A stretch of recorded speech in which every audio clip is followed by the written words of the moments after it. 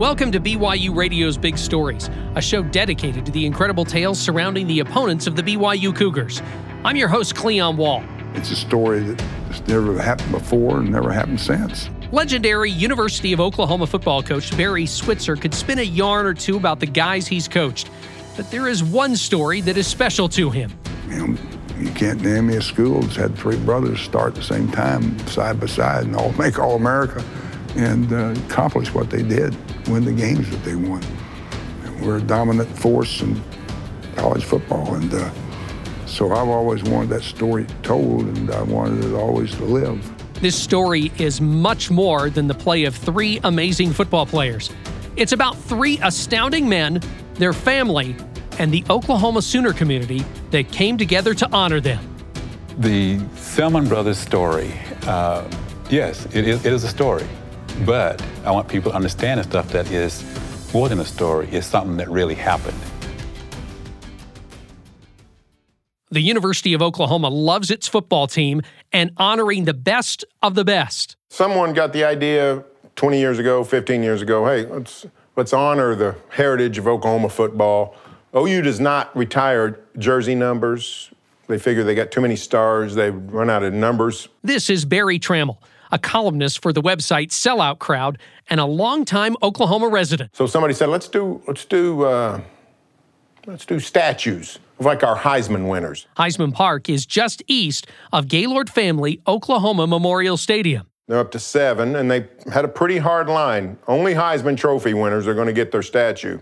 I made this point in private, just talking to people. I said, if you're going to put up a statue of somebody with Oklahoma football, the Selmon Brothers trump a Heisman Trophy. And just last year, the university unveiled a statue of Lucious, Dewey, and Lee Roy Selmon just to the north of Heisman Park. The sculpture shows the brothers in their football uniforms, standing next to each other and looking off into the distance. We got it done. Barry Switzer has been championing the idea of the Selmon Brothers statue since 2011. It means a lot to me that they are recognized and that their story told and their story will live on. Their story just resonates with people of the responsibility and the respectability and just the class that they conduct themselves with, and also the great football, of course. Their football legacy is bronzed, but the Selmon brothers did not grow up dreaming of becoming football stars. Lucious and Jesse Selmon raised 9 children on a farm just outside of the small town of Eufaula, Oklahoma.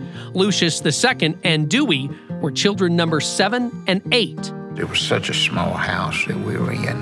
The 4 rooms? 4 rooms. 4 rooms. That's counting the kitchen. They knew how to raise everything from food to cattle to pigs to feed us. We didn't have a bicycle. We had a horse. We had horses. We had mules. And if we wasn't riding them for recreation, we was walking behind them working. Lucious was the oldest of the 3 youngest boys. Mom and Dad often told me I was the leader of the 3. And then when they start looking at things, I would be the one get chewed out on. You did this, you did that. They wouldn't have did that if it wouldn't have been for you. And I'm sitting there thinking, that's probably right. Lucious and baby brother Lee Roy were always in trouble with their parents. Leroy just would not, he just could not fathom the idea that his bigger brother, older brother, would tell him something to do that wasn't right and everything. Dewey kind of got to where he would kind of figure it out on his own. I don't think I want to do that. Despite boyhood shenanigans, the trio learned valuable lessons from their mom and dad. Things like love and family and trusting your fellow man, being able to reach out and help. They would sit us down and tell us stories. Stories not about us, what they've done, but tell us stories about what other people have done in their lives, how God impacted their life. And they wanted us to learn that early on. And it was something that we took to heart. One of Mama's favorite slogans was, don't tell me what you're going to do. Tell me what you did. We're just a humble family brought up by 2 humble parents that knew God. And they instilled that in us. But their parents didn't teach them the game of football. We didn't care about football. Football would come on television, and we chose just to turn the TV off and get out of there, get out of the house. Then a football coach spotted Lucious running around the track one day at school and thought he could turn him into a football player. So he asked Lucious to come lift some weights. And he put it up there, and I didn't know what I was doing. I just got up under the bar, and I lift what he put on there. And he put some more on there, and I lift that. And he said, I don't have a high school kid that can lift that much weight. And I'm in I'm going into the eighth grade. The coach wanted Lucious to play football, but Lucious didn't think his mom and dad would go for it. Jessie believed the boys were busy enough on the farm, and she didn't want them to get injured. Eventually, both parents gave in, and Lucious started packing around a pigskin. Football early was a sacrifice that Mom and Dad made. The bus is gone with that we normally would catch to go home. And so they would have to drive, 5 miles, 6 miles back over into Eufaula to pick us up and take us home. That was an expense that they really could have did without. Lucious took to the game, but Dewey and Lee Roy were not so easily convinced. Lucious gave us the right words when Lee Roy and I said, well, this game is not for us. He'd come in the middle of the night that first year. Go over and try it one more day. Go try it one more time. So we're like, okay. So we go, we try practice again. We come back, Lucious, that's crazy. I'll stay home and feed the cows. No, go there, try one more day. You can do it. Okay, so we go over. Then after a while, it's not that bad, I guess. And then it gets a little month down the road. I kind of like playing with my friends. Then after a while, we said, I think I get serious. Let's try and play. So it was an amazing experience. Lee Roy was the best athlete of the trio. Lee Roy was so well blessed with talent, blessed with strength, blessed with speed, blessed with balance, blessed with mind. And above all that, he's blessed with a spirit that's unbelievable. And put that together and stuff, he was the most balanced athlete I've ever seen on the football field. Lucious was the oldest, though, and the first to be recruited. Oklahoma assistant coach Larry Lacewell went to talk to him at the boys' high school. So the principal said, I'll call for him to come up and say hello to you. So he got me out of class, and I come up there. I'm shocked. Oh, you, coach? He was looking at me like, Lucious? We both was not impressed with each other. Coach Lacewell, now he was smart. He said, now them two brothers of his, they're younger than him, but they're bigger. And so he decided, I recruit one. I might end up getting all three of them and everything. I did want Dewey and Lee Roy to come to where I was. The reason why I chose Oklahoma, it was 110 miles from my home. It would give Dewey and Lee Roy, Mom and Dad, if they wanted to, an opportunity to come up and see me. Mm-hmm. I just could not cut ties with these guys. I think the decision to come to Oklahoma University was one that, for me and Lee Roy, we had the doors already open. We had Lucious here, players we knew, coaches we knew, and it had developed into a sense when you come to university over that length of time. For us, it felt kind of like family still. The Selmons wreaked havoc on opposing Big 8 defenses. Here again is former head coach Barry Switzer. When the Selmon Brothers played at Oklahoma, we were 54-3-1, 3 undefeated seasons. We won 2 national championships back-to-back. I remember in 1974, when we were undefeated national champions, we scored 473 points and only had 92 scored on us. We started playing a defensive front, 8 dropping and only rushed 3. And someone asked us, who invented that defense? And our defensive coordinator, Larry Lacewell, said, Mrs. Selmon. Lucious not only remained the leader of the 3 brothers, but a leader on the team. Coach Switzer remembers a time when Lucious discovered a football player was stealing from fellow teammates. He got a key, went in this guy's room. This guy was a kleptomaniac, and opened the door and went in his closet, and there was a lot of stuff people were missing.